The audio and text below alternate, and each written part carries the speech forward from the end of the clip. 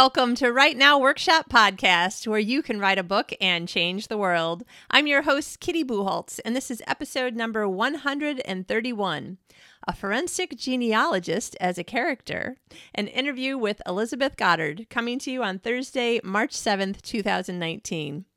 I had to use that title for the episode because I've never even heard of a forensic genealogist until I read Elizabeth's new book, Never Let Go. And then I was like, this is a really cool job. I want to read more books about forensic genealogists. So when Elizabeth and I were talking, we talked about that a little bit. We talked about some of the other kinds of characters, some of the kinds of research, how she finds ideas. We talked about a little bit of everything. So I think whether you're a new writer or you've been around for a while, if you're interested at all in romantic suspense, mystery elements, where do I put the bad guy? How's that going to work? It's going to be a really fun and interesting conversation for you. She is a sweet, charming, wonderful lady. The nicest people, right? About such, really bad people, mysteries and thrillers and that sort of thing. It seems like the authors of those books are just the nicest people. And Elizabeth is just the same as that. So you'll enjoy the interview. I hope that it will encourage you to get some writing done.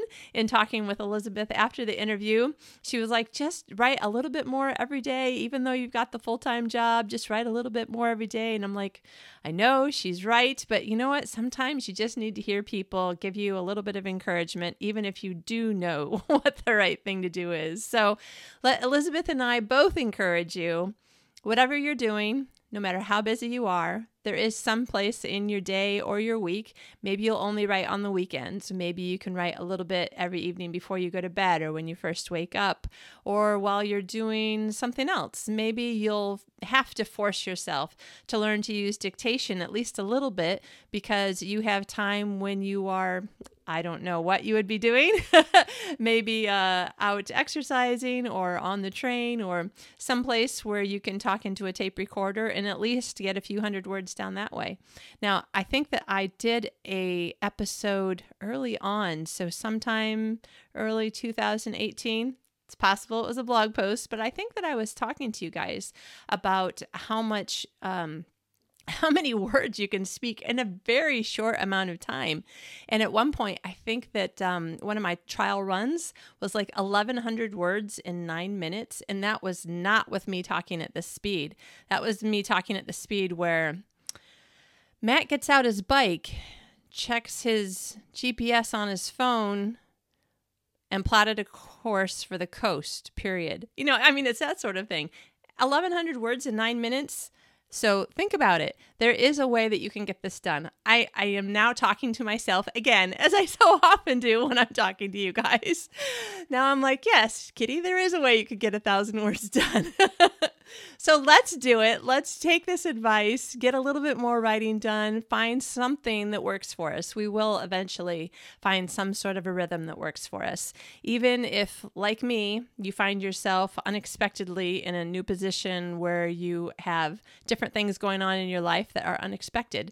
Maybe it's caring for someone's sickness, like me, a brand new job after having not had to be where someone else tells me to be for over a decade. Maybe moving, also similar to me.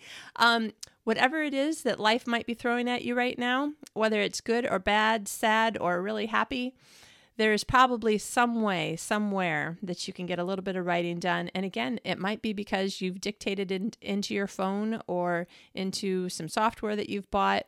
I have gotten really used to dictation just by practicing dictating my texts because I can obviously talk much faster than I can type with two thumbs. So even if you practice by starting that way, every time you send a text, instead of typing it, speak it out. There's a little microphone button right next to, I think, the space bar on the little keyboard that pops up when you get ready to type. Try that. Lots of things that we could do. And now I'm thinking I should go take my own advice and see if I can dictate out a few hundred words before I go to bed. All right, get ready. You are going to have a great time listening to Elizabeth. She's fabulous. Check out her new book. It's pretty much everywhere that you would buy a book. So, and then she'll also be talking to us about book 2 and when that's coming out. All right, have fun. Here she is. Today's guest is Elizabeth Goddard. Elizabeth is the best-selling author of more than 40 books, including the Carol Award-winning The Camera Never Lies. Her Mountain Cove series books have been finalists in the Daphne du Maurier Awards and the Carol Awards. Elizabeth is a seventh-generation Texan and can be found online at elizabethgoddard.com. Welcome, Elizabeth. Thank you for having me, Katie. I'm so excited to be here. Yay! And 40 books. Man, I'm excited to have an author on who's written so many books. That's amazing. Can you tell us a little bit about kind of your background? Like, how did you get started? And Gosh, that's a long story. I don't know if you want to hear the whole thing. I was born where I was born now. Yeah, first I was born and then. I was born. I just, I really had always wanted to be a writer. It was just always inside of me, but I never really pursued that until I retired from my corporate America job. And so I was in my early 30s and I had stayed home with my first child. And I, after years of working in corporate America, I had to do something. So, hey, why not pursue the writing that I'd always wanted to do? So, it took me a few years of hit and miss. And before the internet, think about that. How do we figure it out before the internet even? So I attended my first writing conference in 2001, and I remember I got a book on, am I called to write? Is this what I should be doing? And I met with a mentor, Diane Mills, at I think it was American Christian Writers. That was a long time ago. I know her. I should have her on the show. Yeah, she's awesome. And so before I even met with her, though, I just knew that, hey, I am going to do this. And so I just started attending conferences every year. I don't care how broke we were. I just, that was my thing. And so I attended conferences and I connected and networked with people. And I can't say enough about doing that. That's how you do it, is you have surround yourself with people who can encourage you and who are also learning and growing. And I was in a critique group, and there was 5 of us in that group at the beginning, and none of us were published, but now we're all multi-published authors, and I'm very good friends with many of them. So you have to start somewhere, and attending conferences and just learning. I hadn't even never written a novel, and I started submitting in our critique group. I started submitting 1 chapter a week. Just starting, it was horrible writing.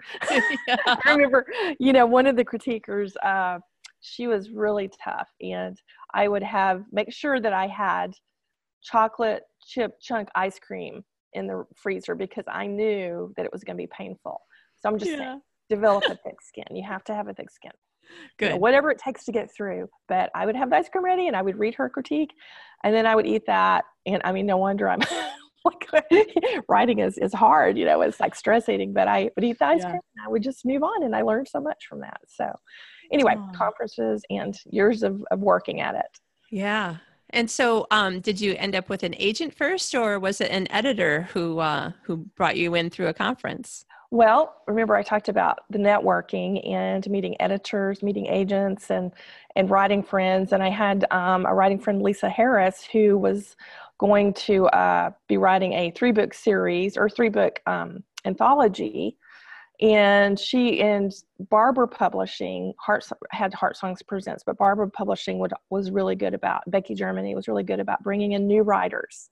They just have such a heart for new writers. And so my friend said, you want to join me? So I wrote my first book, and they accepted it. And that's what I'm saying. Networking with people is so important. So that was how my first book was published. But it wasn't just a sure thing, right? I had to write the book, and they had to accept it. And so I got my first, the call.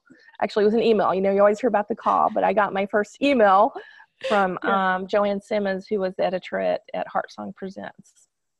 But it was several, I'm trying to think how many books, quite a few Heart Song books before I got my agent. I kept every year, I knew there was a certain agent I wanted to get. So every year I would meet him at the conference, and finally I got his attention, but it was another 10 months before he signed me. But it was just, he was a top-notch agent. So I knew I wanted him, Steve Lobby. So, so I signed with him, and I have no regrets. it's been awesome.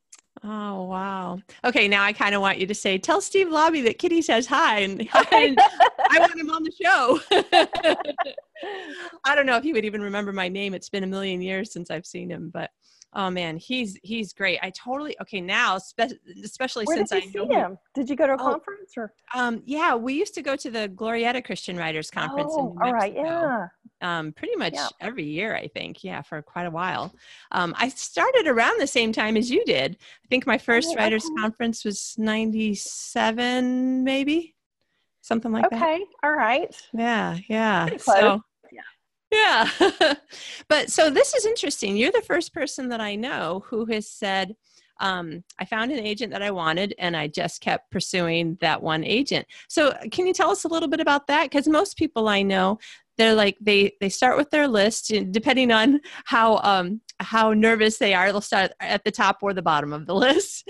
But, and if they get the no from their number one choice, they just move on. And as far as I know, I don't know of anybody who has like really pursued their number one choice more than a couple of times. But this is really interesting. So tell us about this in case there's people listening who are like, you mean I should go back and reintroduce myself again? No, I know. I realize it is different. When I talk about that, people are like, okay. But, for me, it was just really, I just felt that he was the right agent for me. And he was an editor at Bethany House first. And then he was the agent that everyone went to, and they were trying to get their fantasy and science fiction books going. Right. And so actually I did write that for a little bit. I pitched that at the conference. 2 years, and that's how I met him. And after the second year, I was like, no more. And I moved back to romance and romantic suspense. But for me, it was just, I had prayed that, who was the right agent for me. And I remember he had responded to a manuscript I sent, or just a proposal, and said he wanted a full. And that's a huge thing. It's like when they ask for a full, like, oh my gosh, that was such a great thing. Well, I had books due for Barber, and I'm like, do I really have to write the full? I don't want to. But I went to the conference and met him, and I just remember praying, if he's the one, God, just let him say something. Otherwise, you're right. There's other agents, why do I have to have him? And he did say something. And the next thing you knew, I was signing with him. So that's all I know. It just kind of worked out that way. And he is the agent that has brought me all this way. So. Oh, wow. That's nice also to hear a story about somebody who's still with their first agent, still happy, still having a good relationship. Oh yeah. Yeah. He is the kind of agent that he just will stick with you, He's with you for life, as long as you're writing, as long as you're working. So no worries there. Nice. Speaking of working, so wow, 40 books. That's amazing. I won't ask you to tell us about all of them. You could never remember, I think, certainly on demand. But let's talk about your newest one. So Never Let Go is the first book in the new series, Uncommon Justice. Is that right? Yes. Let me just. Yes. You're watching on YouTube. There was the cover. That's my. It's my first trade length fiction. I've written many novels that are just shorter novels, which are like 50,000 words. Anywhere from 175 to 240 words. But this is pages. Sorry. Yeah. But this is more like a 370 page novel. So. Yes, I'm very excited about this, and I was afraid at first, because how am I going to write 95,000 words or 90,000 words? And as it turned out, I could have kept going. I went to 97,000 because it allowed me to really explore points of views and really in depth, and the characters and just really explore. And I just enjoyed it. But, it's about a forensic genealogist who follows in her grandfather's footsteps, who's been raising her and teaching her about his consulting business for years. And then he dies and leaves her with a case to find a missing baby, or actually she's a young woman if she's still alive, but a baby that was stolen from the hospital 21 years ago. So I thought, when I saw forensic genealogy or a genealogist in a newspaper article, I was like, what is that?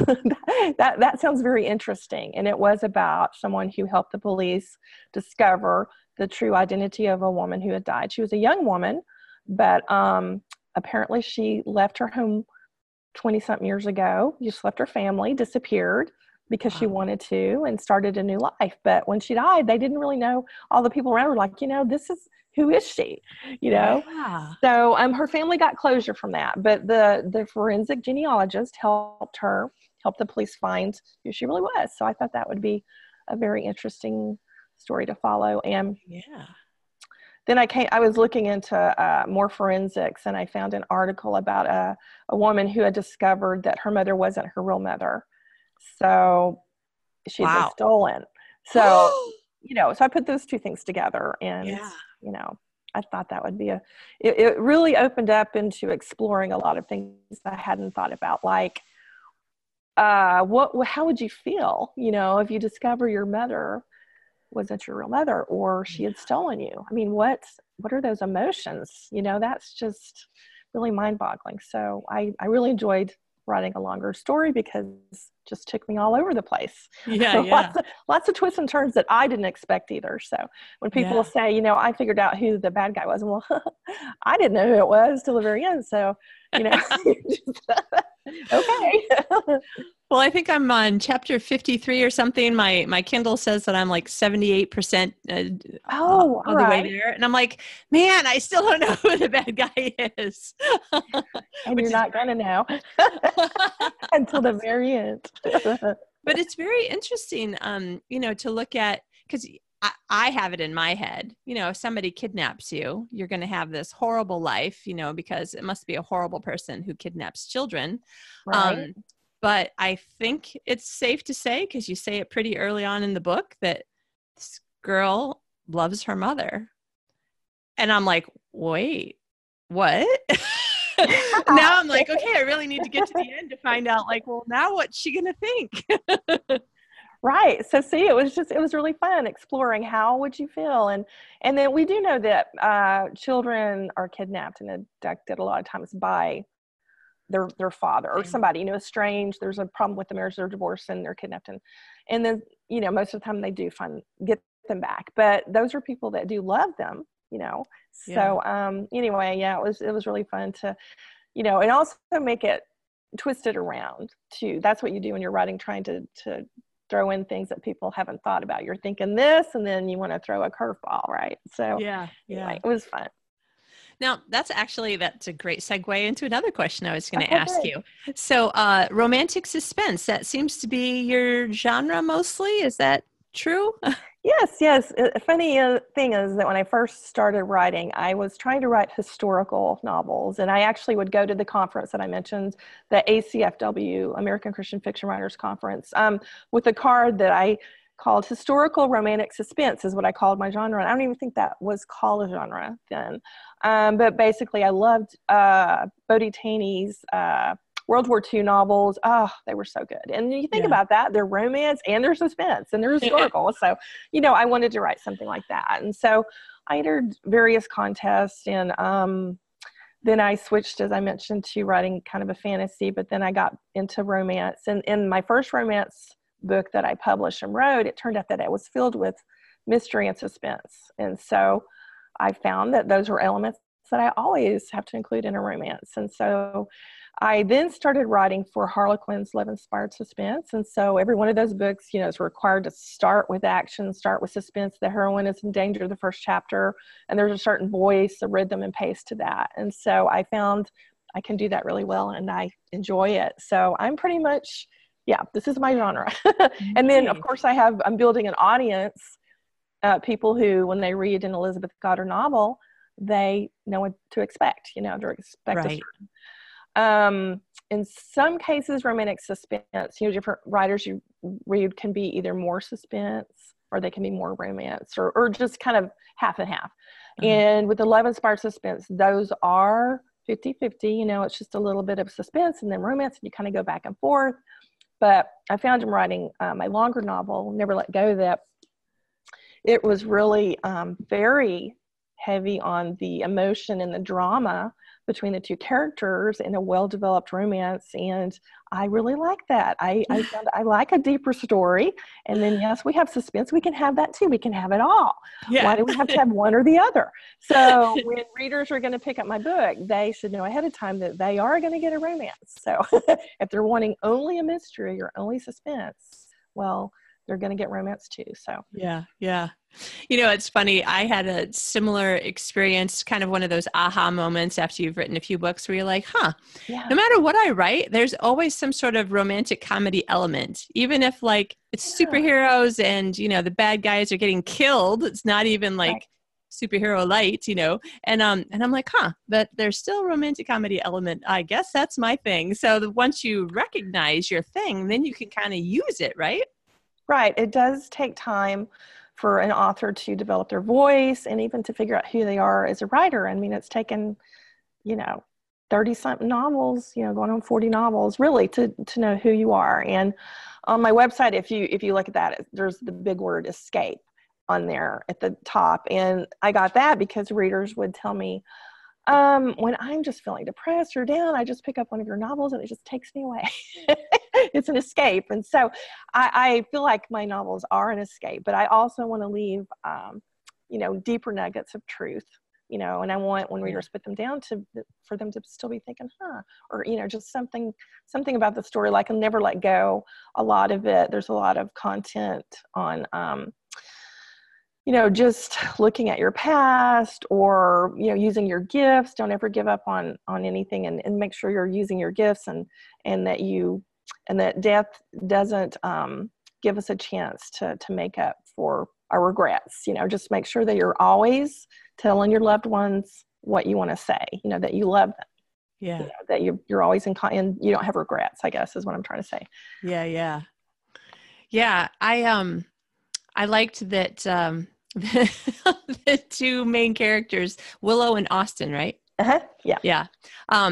Boy, those two have some angst about their past, which it kind of makes me think about what you just said, that there's some things that you can always be sort of, I hate to say this word teaching because not saying like you're putting a message into stories, but there's always something in your story that in the end you're like, oh yeah, I guess I want people to know that, you should be aware of your present, not get too hung up on your past, tell people you love them. You never know what will, so it's nice because I can totally see it. Unfortunately, I'm only 80% of the way through the book, so I don't know exactly what happens, but I can guess.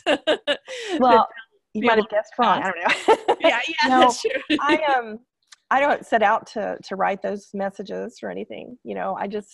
I started out as a plotter because with Heart Song Presents and even Love Inspired, we have to have a synopsis. But with the longer books, I'm finding that I need to give my characters time and space to grow, and it's kind of like putting a dinner in the slow cooker. It's the best food is the one that's taken a long time to cook. So I give them a lot of space, and then all of these things just kind of come out from the characters and from the story. And it's not something I set out that I'm going to have these messages. They just kind of, and sometimes readers have even pointed out messages. I'm like, oh, I didn't realize, I didn't see that. So I think it's really, really a lot of fun to do that, to see what's going on. Yeah. Yeah, exactly. I agree. I love reading it later and then going, look at that. Who knew? And not so what I was intending. It grows organically. And like the characters, I did start with a reunion romance, let's say that, because in a romantic suspense, one of the, I guess, big complaints readers have is that the story will happen so fast.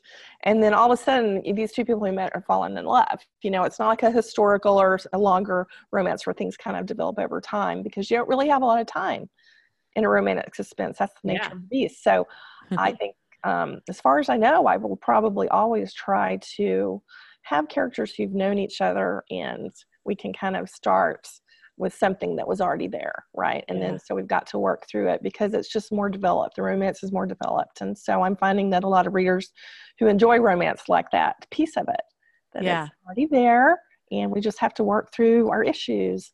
And they're real issues, I mean, we all have, sometimes you think, well, why don't we just talk about it? But sometimes it is really hard to just talk about something, isn't it? You know, people say that, but how often do you can you just go say what you want to say? No, it doesn't really work out like that. Yeah. Yeah. Even in a relationship that's already been, Even in a marriage. cemented. Yeah. It was like, like my husband and I we're in this for the long haul, but there are days when I just want to tell him what I'm thinking. And then I don't because I have all of these really good reasons why now is not a good time, Exactly. So, it's not as easy as that. Yeah. It's much more complicated. Now, I'd like to go back to what you said about the villain, that you didn't know until near the end who the villain was. So tell us about that, because that's one of the elements that I am always trying to get a handle on in case I ever want to write something with a little bit more suspense in it. Well, I usually, I will have some ideas about who it is, but even as I'm writing, let's take, for instance, The Camera Never Lies. It was the book that won the Carroll Award. I had it in my mind as I was developing as a mystery. It was actually a cozy mystery, so it's a true mystery. Many red herrings, right? I had in my mind who the bad guy was, and I wrote it accordingly. But when I got to the end, the night before I was going to write that scene, I thought, I don't like him as a bad guy. I'm going to change who it is. And I think that just threw everyone off, just threw the readers off because nobody could guess who it was.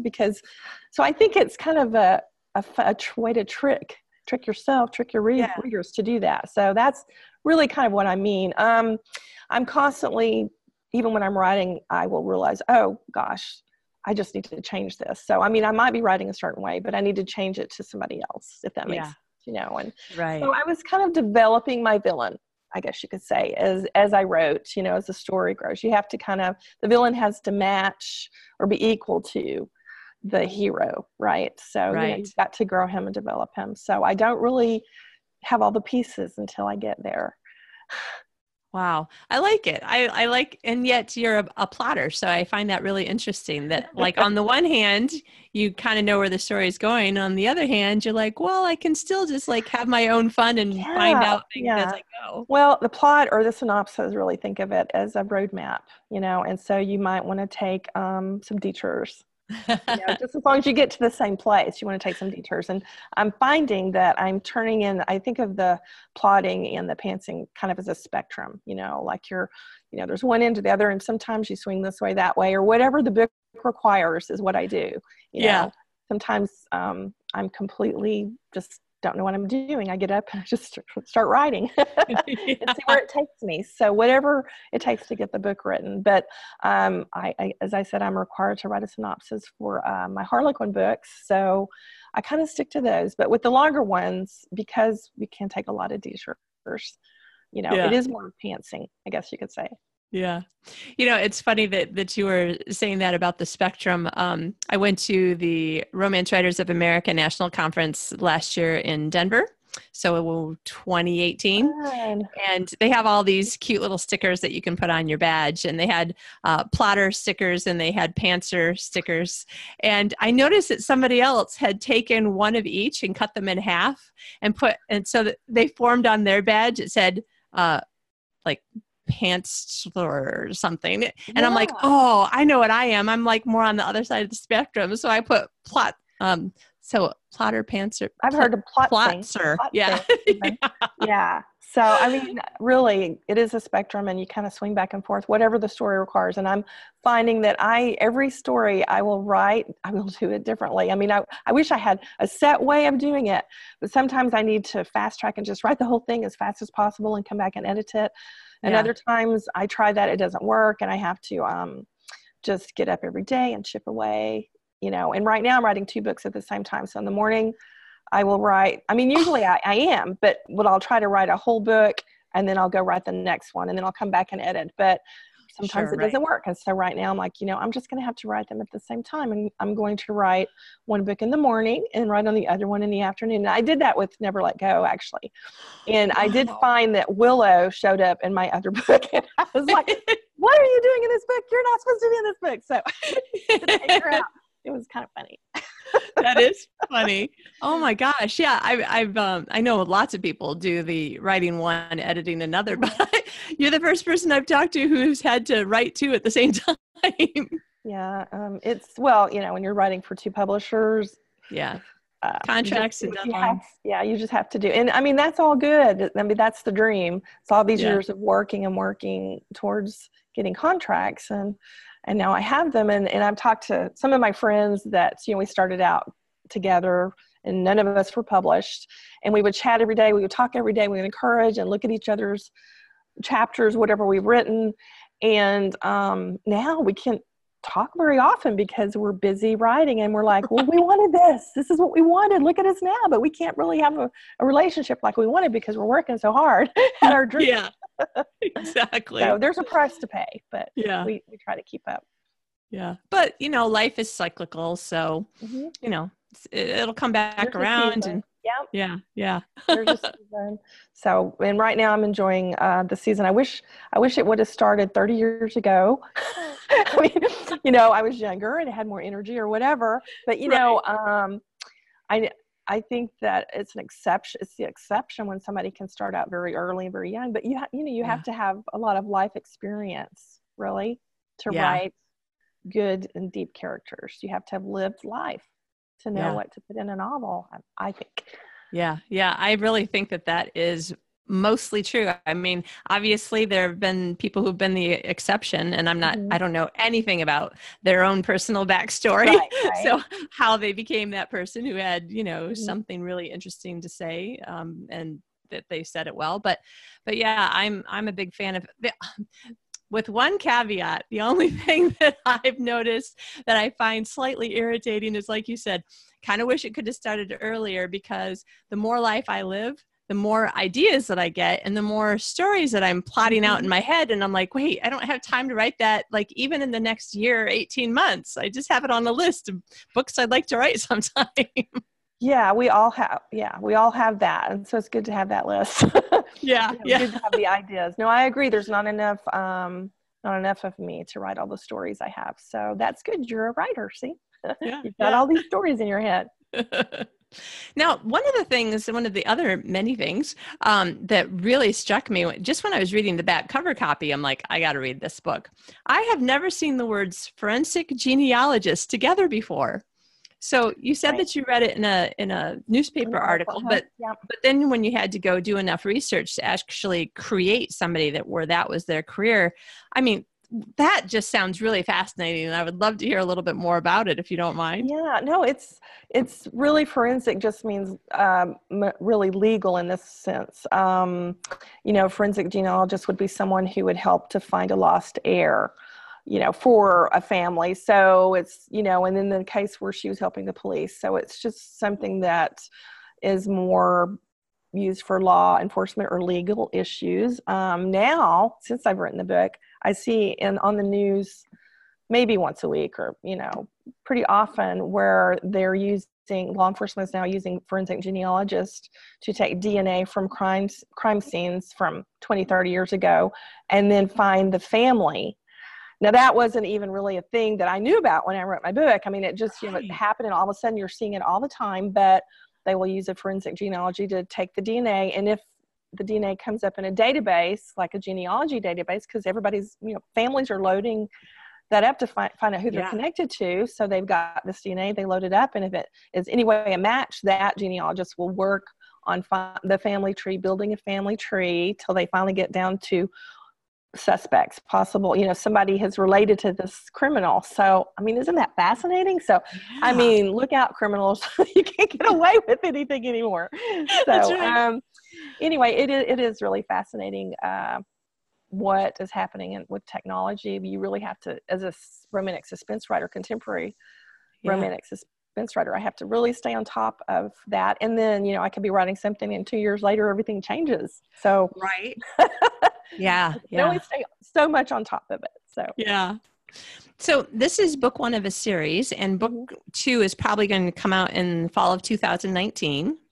Yes, in October, and actually on this Thursday, I'm doing the cover reveal. So anyone who wants to join me on social media anywhere, you can look at the cover. I've invited quite a few people to help me with the cover reveal for book two, so that's exciting.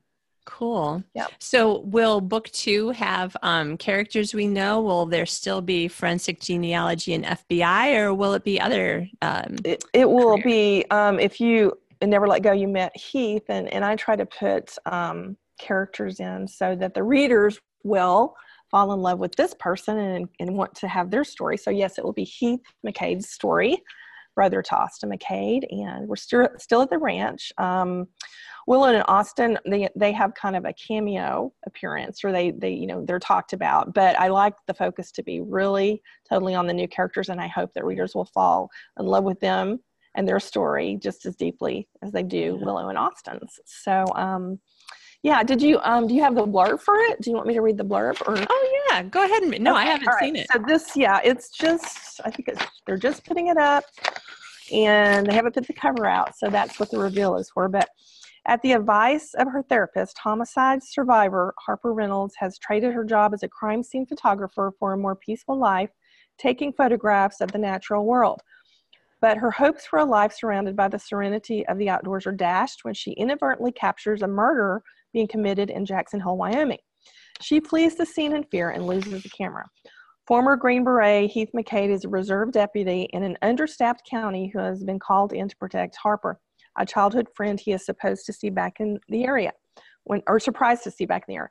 When Harper learns that the sheriff's department can't find any evidence of the murder she witnessed, she is determined to do what she can to see justice is done. What neither Harper nor Heath could know is how many explosive secrets from the past will be exposed, or how deeply they will fall for each other. In this suspenseful page-turner, best-selling author Elizabeth Goddard keeps you on the edge of your seat as you discover that uncommon justice lies just on the other side of fear. And yeah, that book was very exciting to write too. It was completely different it's the same feeling, same pace, because we're kind of in a Western environment. Wyoming is very Western. It's more Western than Texas, let me tell you. And same feeling with all that, but completely different story, and it was a lot of twists and turns that surprised me. Yeah. Oh, that's so fun. I'm excited. Yeah. Nice. Oh, good. So then there'll be book 3, and then so the 2 books that you're writing at the same time right now, one of them's probably from a different series. I'm writing the 3rd book for Uncommon Justice. I'm writing right now. I don't have a title for it. That's the one. It's Liam McCabe's story. It comes after Always Look Twice. And I'm also writing a Harlequin book, Love Inspired Suspense book, which is the first book in a new series for them. Oh, and I just signed a new contract with Revell for a new series called Rocky Mountain Courage. I mean, it could change. The title could change, but I think probably will, it seems like we'll probably keep that series title. But I'm excited. So when I turn in this 3rd book with Uncommon Justice, I'll be starting right on the first book in a new series. So I'm so excited to be writing more for Revell, writing some more long trade fiction novels. That was really my dream all along, was to write the very long novels and just have the freedom to write my story. So I'm excited. Yay. Now listen, in case there's any listeners who are used to writing 50,000 words and are considering writing 90, or vice versa, but we'll talk about it from 50 to 90, because you wouldn't know about the vice versa part.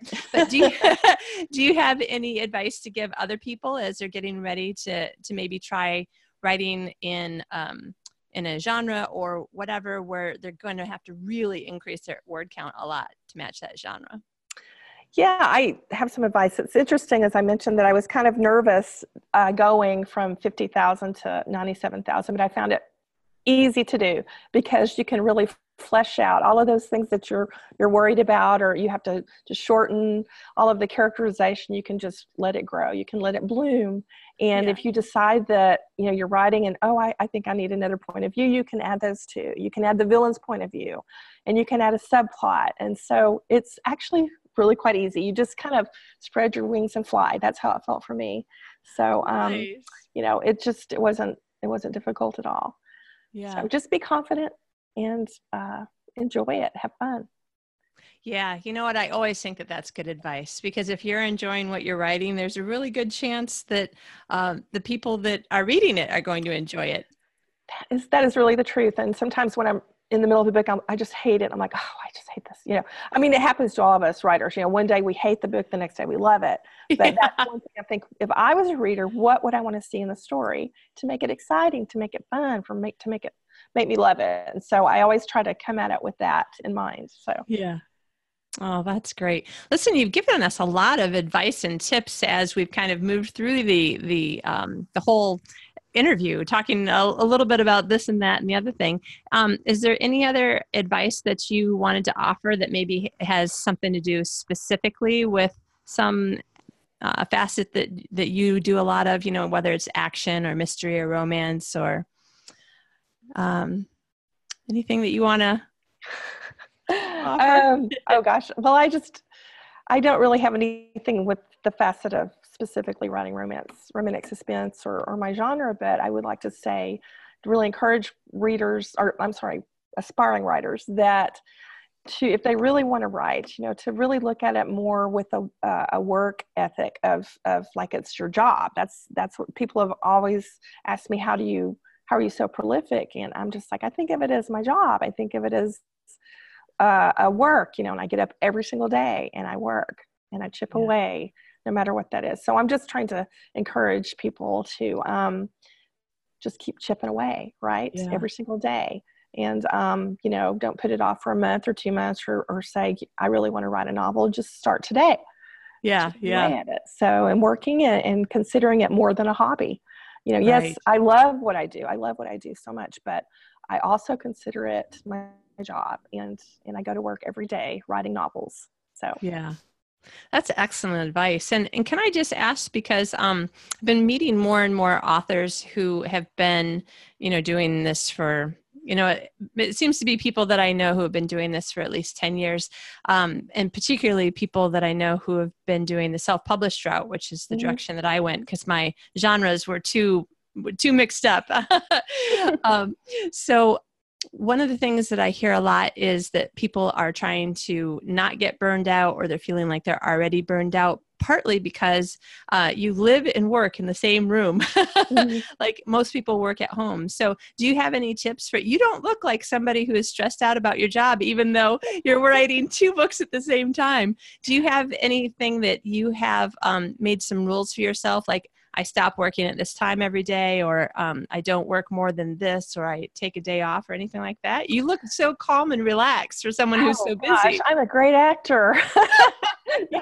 No, I have suffered through a lot of burnout and been very stressed, but I just tell myself, this is my dream. I'm finally here and I'm going to do this. I do just give myself a word count, and I meet that. And if I don't meet it, it's more hours too. Like, I work a certain many hours. And so, in the evening I will stop and I will hang out with my family. We'll watch a movie, or I'll read a book. I love to read. And I'm always reading somebody's romantic suspense, some other books. So, I have to step away. People have sometimes asked, what are your hobbies? And, no, I have no other hobbies besides reading. Which I enjoy doing. I mean, I don't have time to really do anything else because of the writing, but it can be hard. It can be stressful, but you're right. You do have to set some limits, and I try to do that. Just enjoy the evening with my family and read. So that sounds really nice, actually.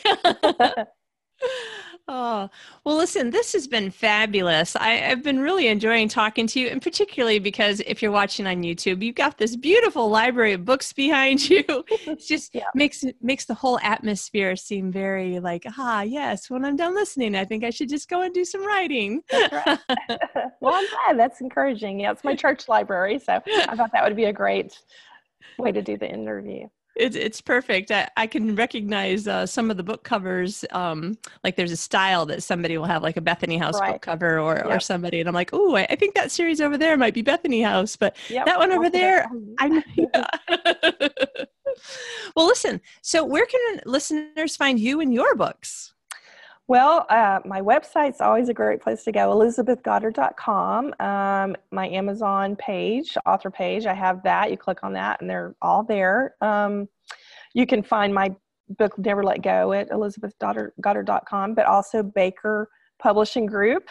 and that's Revell is the publisher, but then they not only have, you can buy it there, but they also include all of the different places that you could buy the book. I mean, they have a huge list. So there are many places to buy it. You can go to Barnes and Noble.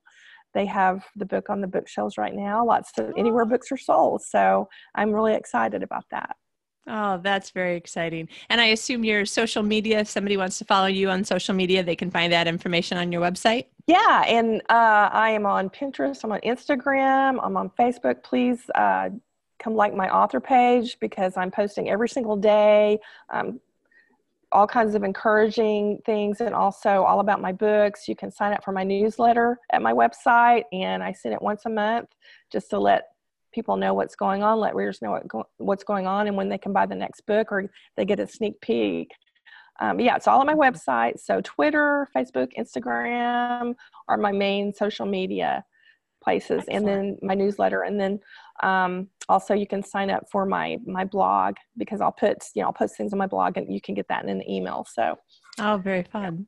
Cool. All right. And it's Elizabeth with a Z, and then Goddard is Goddard. That's right. Mm-hmm. Excellent. All right. ElizabethGoddard.com. Great. Thank you so much. This has been great fun having you on the show. And thank you. I so enjoyed talking to you, and I appreciate you having me. Thanks.